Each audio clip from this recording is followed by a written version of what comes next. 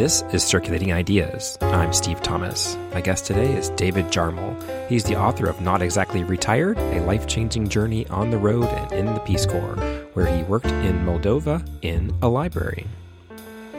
Circulating Ideas is brought to you with support from listeners just like you. Find out how you can help support the show by going to circulatingideas.com/support.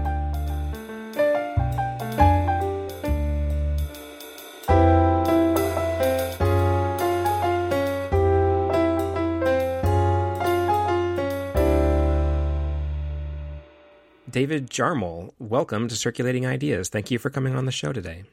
Steve, thanks so much for having me, and hi to all of your listeners. I like every once in a while to have a different kind of guest, which you are, but you do have a library connection. So if we don't get to that for a little bit, stay tuned, listeners. I promise. There's library content coming. So before we get to your current work, I want to talk a little bit about your life before retirement. You had joined the Peace Corps in your 20s. What was going on in your life at the time, and what was appealing to you about the Peace Corps? What kind of led you to that? You're right, Steve. I joined the Peace Corps for the first time shortly after I graduated from college, and I served in Nepal in the Himalaya Mountains for 2 years. Almost all of my roommates and friends at college went on to graduate school, to law school, or whatever. And that just wasn't for me. I had this sense of adventure and wanderlust, and I'd always been interested in the Peace Corps. I organized a Peace Corps fundraiser when I was in high school, and then did some traveling and traveled to Nepal, among other places, and fell in love with it. So when the opportunity came to serve in the Peace Corps there, I jumped at it. And so that's where I spent the first 2 years. And then after the Peace Corps, well, I guess some important things happened while you were on your Peace Corps duty. You met someone very special. I did. I was a teacher in a small school in the Himalayas, and I taught English and had a really good experience. But what you're referring to is there was another teacher at the school, and we fell in love. That's now my wife, Champa. We've been married for more than 40 years. And what's interesting is that Champa herself was taught by Peace Corps volunteers when she was a girl growing up in this little town in the Himalayas, and they changed her life. So I had a soft spot in my heart for the Peace Corps, but so did she. And then over the decades that followed, as we moved back to America and we raised a family and pursued respectable, conventional American lives, we can talk about that.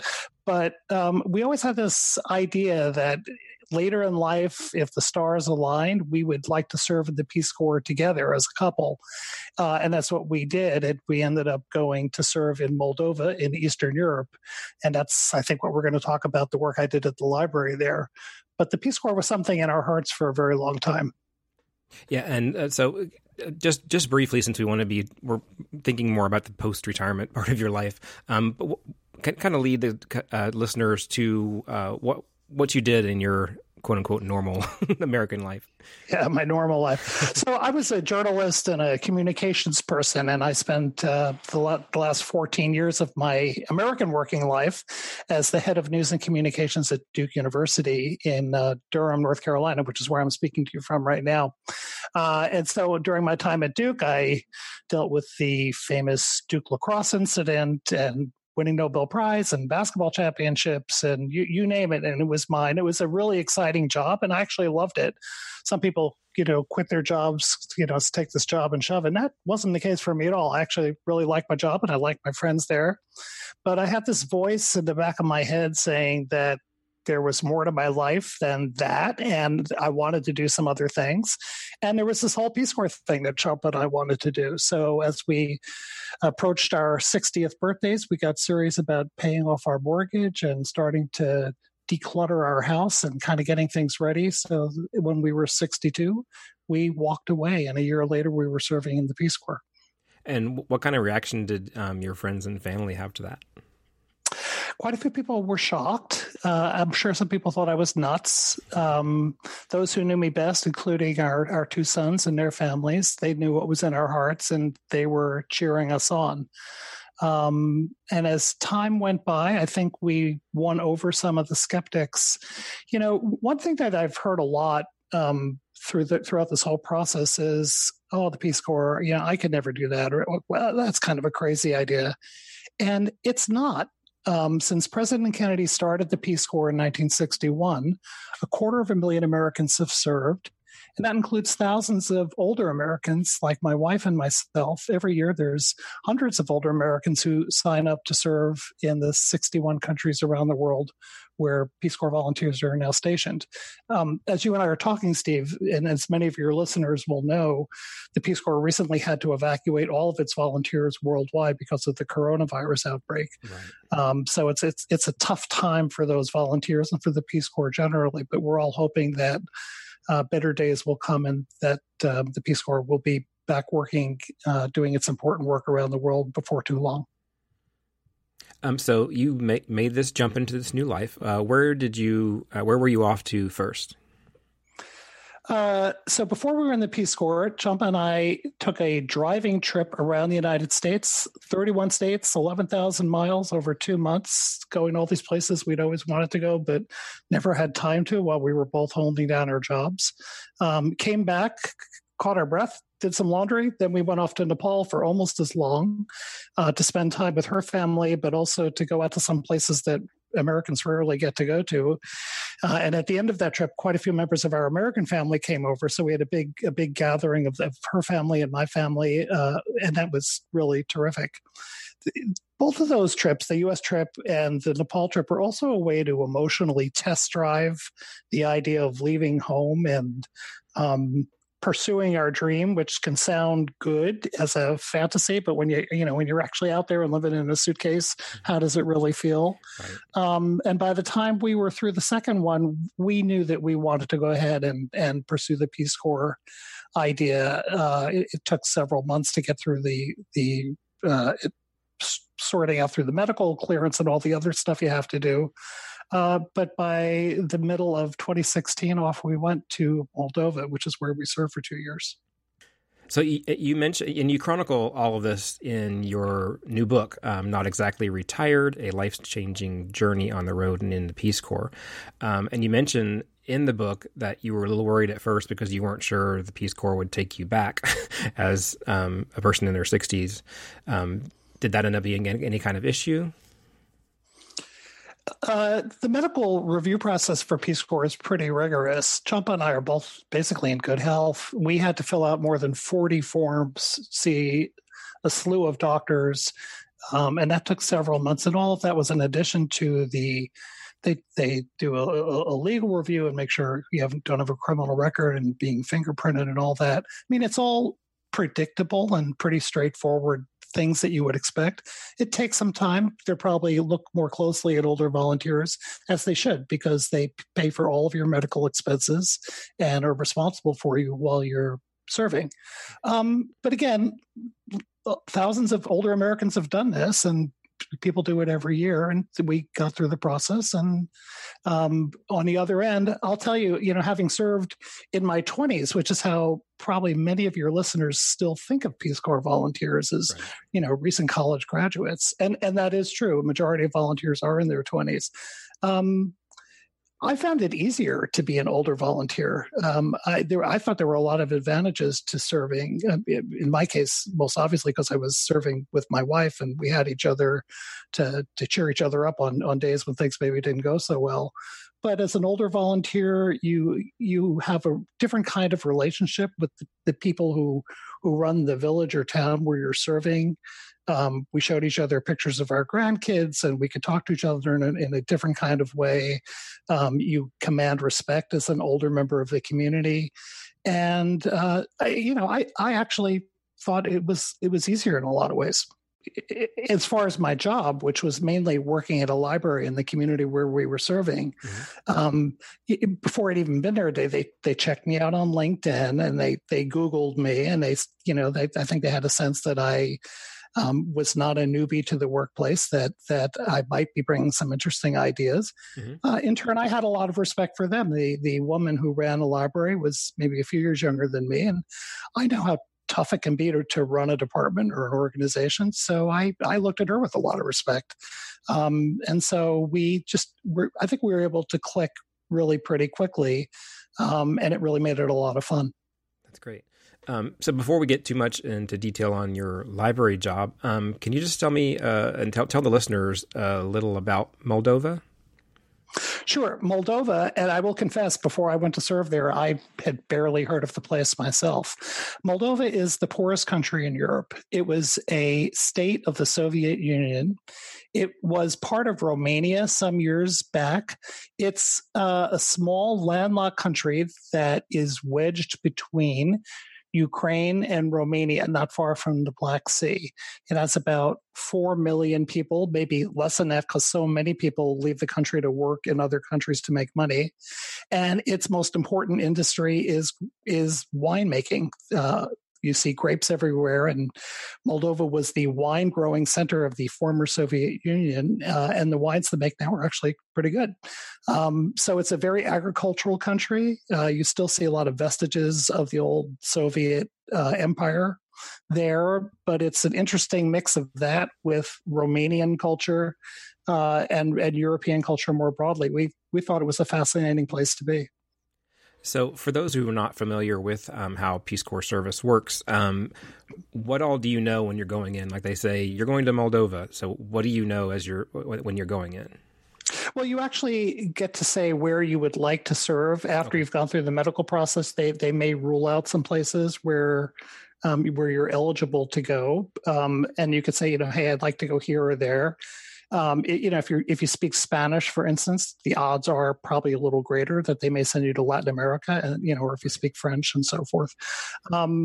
So you get some say in where it is you're going to go, although a lot of people just check the box that says "send me where I'm needed most." But you are signing up for a specific job in a specific place, not like I'm going to be in a library in this town, right. but rather I'm going to be an English teacher or do health education or something like that. So when you got there, can you talk about how you got to having that library job? Yeah, it wasn't really my assigned job. I was assigned to work at what amounts to the county government for this small city where we were posted. And I liked that job, and I liked the people I worked there. I actually didn't feel terribly productive. And as part of my training, they had encouraged us to go to the library and some of the other institutions around town to introduce ourselves and maybe find a volunteer project. So when Champa and I went to visit the library, they were so welcoming, and they said, "Oh, we could probably use you in all kinds of ways." And sure enough, the head of the library called me a few weeks later, and they were doing a program to encourage kids to try computer coding. And she said, "Well, we don't know anything about that. Could you teach that?" Well, I don't know much about computer coding myself, but I said, "Yeah, sure, I'll give it a try." And it was great. It actually led to an ongoing class that I started teaching every week. And before you know it, I was spending more and more time there. And after a little while, my boss at the Peace Corps said, "It sounds to me like you're a lot more productive there than you are in your regular job. So what if we just make that your job?" And I said, "Great." So that's what I went off and did for most of my time as a volunteer. And kind of describe what the library was like, because obviously we all know what American libraries look like, but what kind of stuff was in the collection? What kind of stuff is in the building? So let's start for starters with the librarians who earn in a year what a typical American librarian might earn in a few weeks or a month. They are paid very poorly by American standards. Their operating budgets are minuscule, if not non-existent. I mean, their budgets to buy books, may be like $50 or $100 in a year, if that. Much less, they're not going to be going out and buying fancy sofas and a cappuccino machine or anything like that. And then in almost all the libraries, they have these shelves and shelves filled with these dusty collections of Russian books in Russian from the old Soviet days. I never saw anybody actually read those books. The library I was at was in physical terms probably a little better off than some Moldovan libraries, but it's a far cry from what you'll find in the typical American library. Now, Steve, having said that, I think there actually were a lot of similarities too. I know American libraries, both public libraries, but also universities and other settings, have really been thinking hard in recent years and decades, as you have covered in your podcast so well, about what their identity is in this new internet age, and when their customers could get information with their smartphones and everything. So, like, what is the purpose of a library? Mm-hmm. Well, in Moldova, they're wrestling with that too, and they're trying to think hard about what is the niche they should be filling. And I found that really very interesting to be part of that conversation. And what I should ask this earlier maybe, but what language do they speak in Moldova? I spoke or tried to speak Romanian. People speak Romanian and Russian, generally both, depending which part of the country you're in. One may be more commonly spoken than the other. So what were some of the, you mentioned that, they're trying to redefine their role. Are there a lot of people in Moldova, like with smartphones and mobile devices? There are more and more. Not surprisingly, it started with some of the younger folks, but a lot of people, now have smartphones or internet access. Actually, the internet is surprisingly strong in Moldova. So if you can afford a computer, people are connected. Not necessarily such a strong tradition of reading books, whether they were old Russian books or whatever. During my work, while I was trying to do classes and things, just as in America, the kids may be sneaking off to watch YouTube, or, funny cat videos or whatever. So some things are pretty familiar. There is an organization called Novateka, which was funded by the Bill and Melinda Gates Foundation, which really had a transformative role in Moldova, as well as some of the neighboring countries, of trying to empower the librarians to get more computers, to get training, and to rethink their jobs. And to try new classes and to fill some of the same kinds of niches that libraries are in the United States. So I ended up getting involved in a robotics class, a computer coding class. We had an English conversation class, maybe not too surprising, but also partly because of my communications background, we redid the library website, started using infographics. We started trying to use videos as part of their outreach, started trying to use surveys with the community to assess different kinds of things they should do. And, just the idea of doing a survey with the community which may seem obvious to people who are listening to this, some of that back in old Soviet days is just not how they did business. So they had to really, in terms of being advocates and being community leaders, some of that is still a really new idea. The whole idea of civic engagement and civil society. So it's exciting to see that unfolding, but it's, it doesn't happen overnight. Well, and it's great that the library is being a part of that, because that's really, again, you said, redefining the role of the library. That's because books are a tool that we use to do things that we want to do, of creating communities and promoting civic engagement and things like that. But without those, there are things that you can do. So like you did robotics classes and you were doing your language classes. Are there any other programs that you did that you wanted to talk about? The library, actually, more on its own than through me, was also had some interesting classes on advocacy, both with librarians in neighboring areas, but with the community as well, of helping people think about how do you write a grant to get money, not just from the government, but from other sources.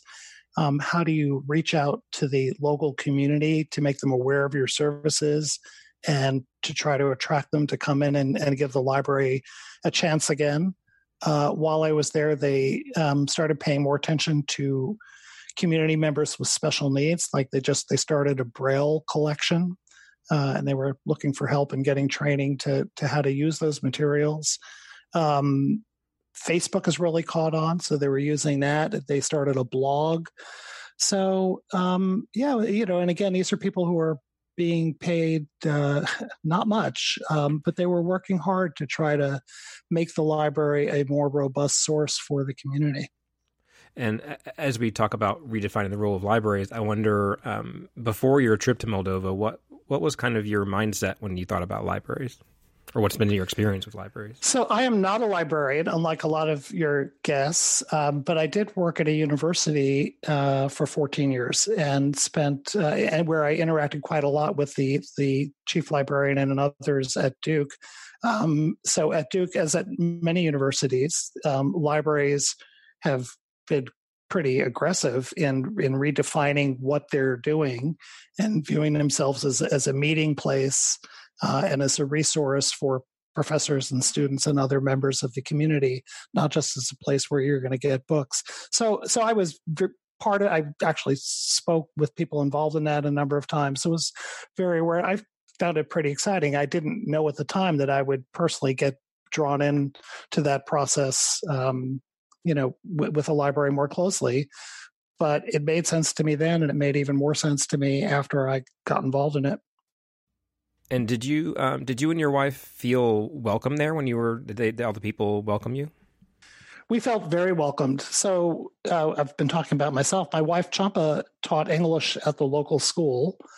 They weren't quite sure at first what to make of someone who was originally from Nepal. They found that pretty interesting. But she got along famously with the other teachers and had a good time. Had one project in particular that was very successful to create a costume collection for the school's drama department. That turned out to be a really big deal. We felt very welcomed. Moldovans are not the most cheerful people in the world at first meeting often. Mm-hmm. They sometimes, if you're walking on the street, you may not see a lot of smiles, which is, I think, true of some other East European countries as well. I know I'm really overgeneralizing here. But as we spent time and got to know our colleagues and our neighbors, and especially the host family that we live with, we made really close, very dear friendships with them, which we've kept. It's almost 2 years since we've been back, and we're still very much in touch with our host family and with our students and our friends there. They were wonderful people, and we really treasured the time that we got to spend with them. As a whole, how do you feel like now that you've completed it for now? How do you feel about your experience at the library? Did it really change how you thought about the library? Did it change how you thought about the Moldovan people? Well, again, the bottom line is I thought I had a really good experience, and it's one where I feel, as Peace Corps volunteers say so often, where even though I was supposedly going over there to help them, I felt like I walked away as being the person who got more than I gave. It was a life-changing experience and one that I'm grateful for. As inevitably, if you spend 2 years outside of the United States, it gives you renewed appreciation for all the things that we have as Americans. You and I are talking at this moment of tremendous worldwide anxiety, justly so, because of the coronavirus outbreak. Mm-hmm. For me, as a Peace Corps volunteer, it's hard to see the world in terms of us and them after you've lived so closely with people in another culture, and you begin to see just how much we all share in common. And also, as dire as the situation seems today in the United States, it's still the case that we have resources here that are unimaginable in places like Moldova, much less in some parts of Africa and elsewhere around the world, where I think in America, the situation is, if we can get our act together and ramp up our production and so forth, we may be in better shape because we do have those resources to call on, which is not the case in other countries.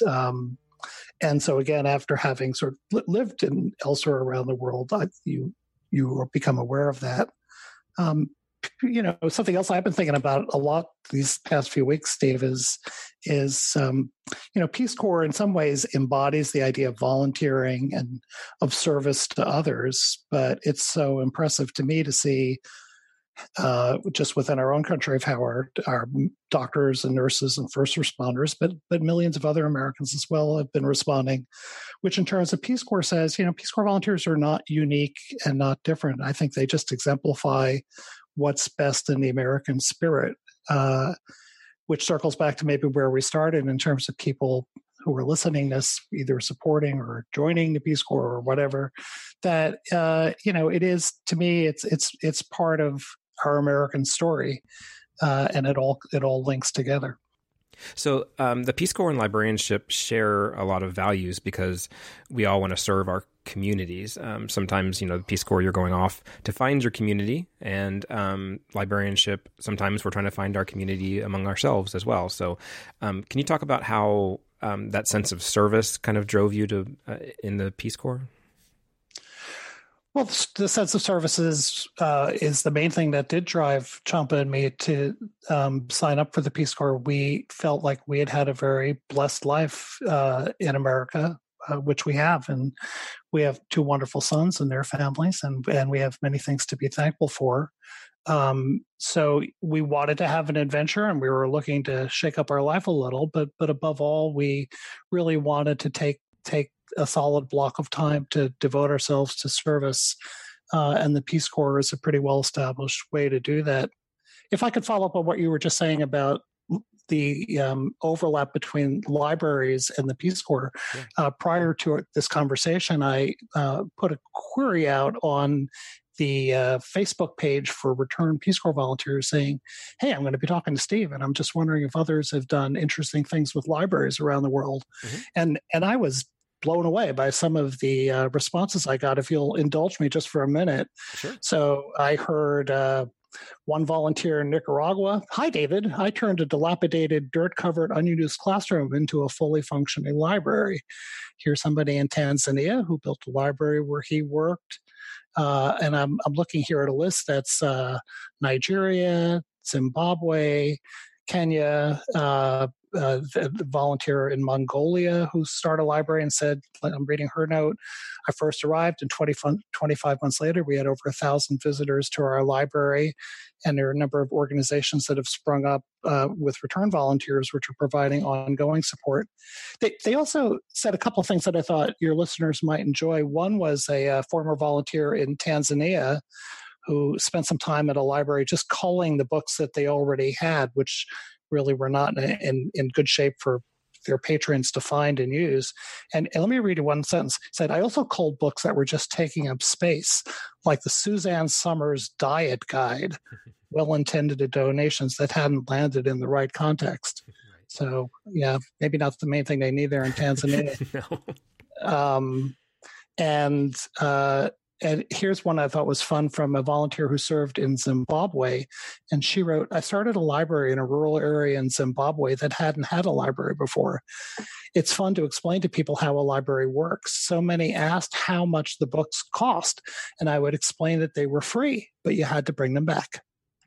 Yeah, and I like that you went to that group to find quotes or the stories to talk about on here, because I wanted to talk about something that you mentioned in the book too, of your experience with the other volunteers who are also there, the Peace Corps volunteers. You all kind of, it gives you a little sense of community there yourselves, I guess. That was one of the best things for Champa and me about being volunteers, particularly being volunteers in our 60s. So most of the volunteers that we serve with, the other Americans, were younger than our two sons. So we weren't quite sure what to expect, but in general, we got along really well. I mean, unusual things would happen. I remember one time I was sitting in the Peace Corps lounge, and the radio or whatever it was started playing a Carole King song, and one of the younger volunteers said, "Oh, it's that song from the Gilmore Girls." And we just had a really different context for hearing that, and that would come up pretty. We'd all go out together, and if they were going to go out and get a tattoo, I didn't go with them. And if one of the other volunteers was telling me a memory about going to see a Rolling Stones concert, well, they might tune out for that. But we were all in this together, and I really thought it was fun to serve together. And more broadly, my group, we had volunteers from all across the United States, and they were young and old, and gay and straight and married and single, and of almost all ethnicities. And we had quite a few volunteers like Champa who had been born in other countries. And it was a microcosm of America, and I was proud to be part of that. When you knew your time was coming to an end, how did you? I'm trying to think of how do you wrap up your life in a place like that, knowing you may not ever return? Well, we are going to return. It's our Moldovan grandmother's 90th birthday this coming summer, and if this coronavirus thing allows us, if it's possible, we are determined to go celebrate that birthday with her. But in answering your question, it was hard to wrap up. We had really invested our hearts into this community and made such good friends, and our host family really became our family. And we knew we were going to have to say goodbye, and we had so many farewell dinners and goodbye parties, and they love to give out certificates in Moldova. So we got a bunch of certificates, and then my last day at the library, the mayor of the city came by to give Chump and me certificates, and we broke open a bottle of champagne from the winery down the street. This was at 10 o'clock in the morning, and we had a good old party, but it was hard.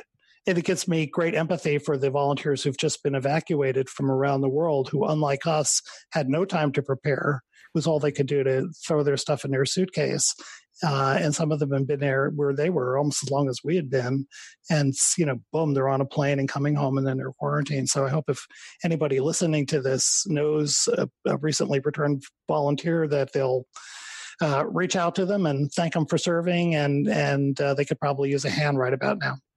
You talk a lot sometimes about how the internet allowed you to kind of keep track of what was going on in America, but you became kind of less and less engaged with everyday politics and things like that everybody here gets involved with. But are you now able to use the internet to keep in touch with Moldovans, people you met there? Yeah, absolutely. We trade messages all the time, and I've gotten a few questions from some of my former students just in the last few days who've been hearing about the spike in coronavirus here, and are wondering about that, and are wondering about our upcoming election. The world's a pretty connected place, and I in turn have been following what's going on in the city where we served, and it's not that hard to stay in touch and find out what's going on.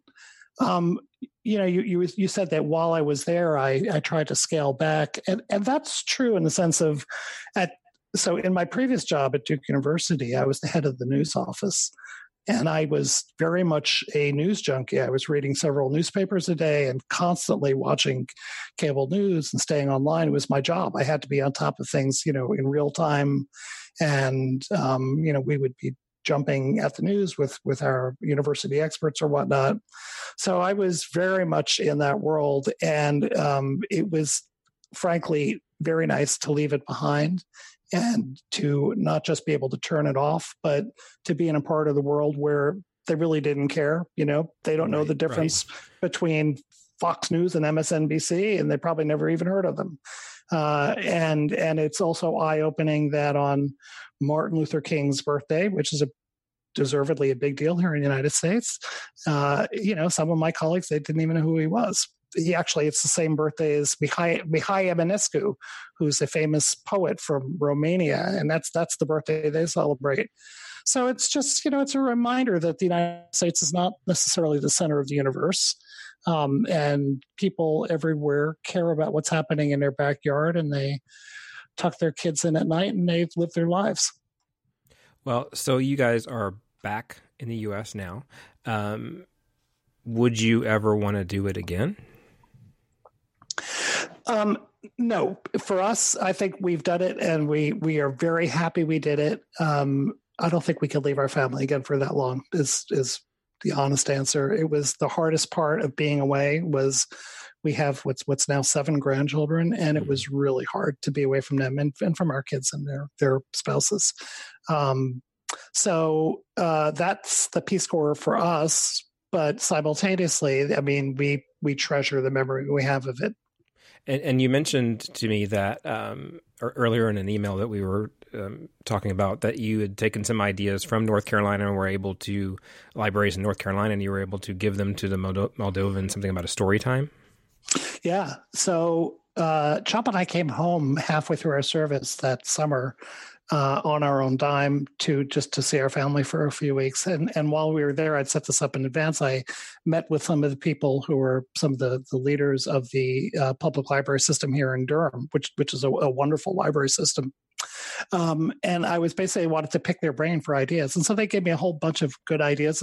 And I brought them back to my colleagues in Moldova. And the one that they really liked was this idea of story times, which are a lot of our libraries, a lot of your listeners may do that in their libraries. Mm-hmm. But it was not a thing really in Moldova.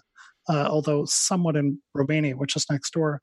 So long story short, they started that program, and also to bring in experts to talk to local moms about children's health issues and other things that would be of interest to them.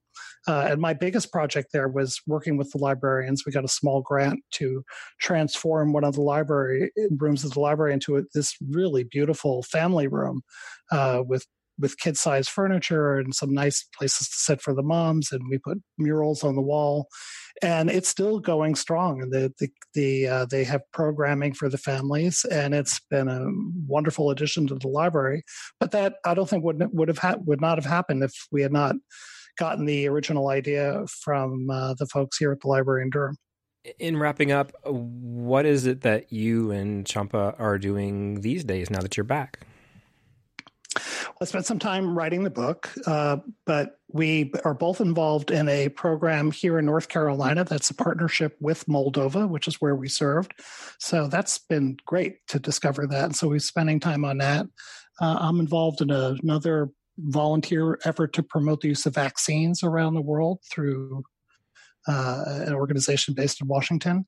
And we're both doing other volunteer activities here in Durham to help our local community.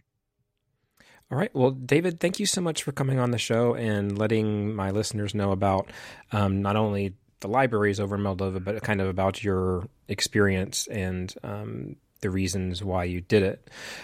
If people wanted to follow up with you, how could they get in touch with you? Well, again, the book is called Not Exactly Retired, and that's also the title of my blog. So if they wanted to reach me, they could go to the blog, and I will respond promptly to questions about the book or the Peace Corps or anything else. And I would look forward to hearing from them. All right. Well, thank you for coming on, David. Thank you, Steve. And thanks to everyone for listening. Circulating Ideas is produced in the suburbs of Atlanta. Views expressed on this show do not necessarily reflect those of my place of work or the place of work of guests. For past interviews, visit circulatingideas.com and subscribe to the show on Apple Podcasts, Spotify, Overcast, or your podcast app of choice, and help others find the show by leaving a rating or a review. You can follow the show on Twitter @CircIdeas or like the show's Facebook page. Theme music is by Pamela Klicka, and the logo is by Shandy Fry. Thanks for listening, and keep circulating your ideas.